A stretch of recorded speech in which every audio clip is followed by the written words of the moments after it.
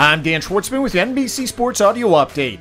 A shocker at the U.S. Open as 2-seeded Rafa Nadal has been eliminated by 22nd-seeded Frances Tiafoe in 4 sets as the American now moves on to the quarterfinals. Meanwhile, 3rd-seed Carlos Alcaraz is in action versus 15-seeded Marin Cilic, while 7th-seed Cameron Norrie is beaten in straight sets by 9th-seed Andrei Rublev, and 11th-seed Jannik Sinner plays Ilya Ivashka. In the women's draw, top-seed Iga Swiatek loses the first set to Julie Niemeyer before coming back to win the next 2 to advance to the quarters, while 8th-seeded Jessica Pegula knocks off 21st-seed Petra Kvitova in straight sets to move on as well.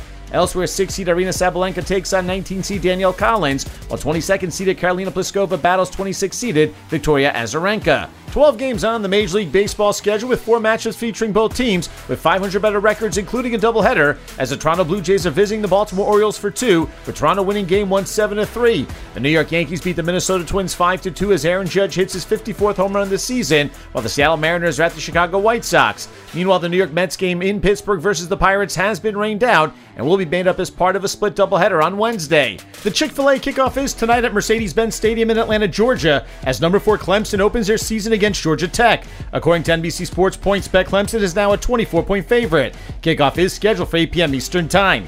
Washington Commanders all-time sacks leader Ryan Kerrigan, who retired this offseason, has rejoined the organization as an assistant defensive line coach. Kerrigan, who played for Washington from 2011 to 2020, finished his career with 95.5 sacks after not registering a regular season sack last year with the Philadelphia Eagles. The Dallas Cowboys have signed free agent left tackle Jason Peters to their practice squad, which will allow the 6-time All-Pro time to work in a football shape. The 40-year-old will be entering his 18th season in the NFL and played last year with the Chicago Bears. Dallas lost 8-time Pro Bowl tackle Tyron Smith till sometime in December with a hamstring injury that required surgery. The WNBA playoffs resume on Tuesday, with the Chicago Sky up 2-1 in their best-of-5 semifinal series over the Connecticut Sun, while the Las Vegas Aces lead the Seattle Storm 2-1. The Sun and the Storm are both hosting Game 4s. UEFA President Alexander Ceferin says he believes that Spain and Portugal will jointly host the 2030 World Cup as the two countries formalized a joint bid in June. Spain would have 11 venues while Portugal will offer 3. While Spain hosted the 1982 World Cup, Portugal has never, but was the host for the European Championship back in 2004.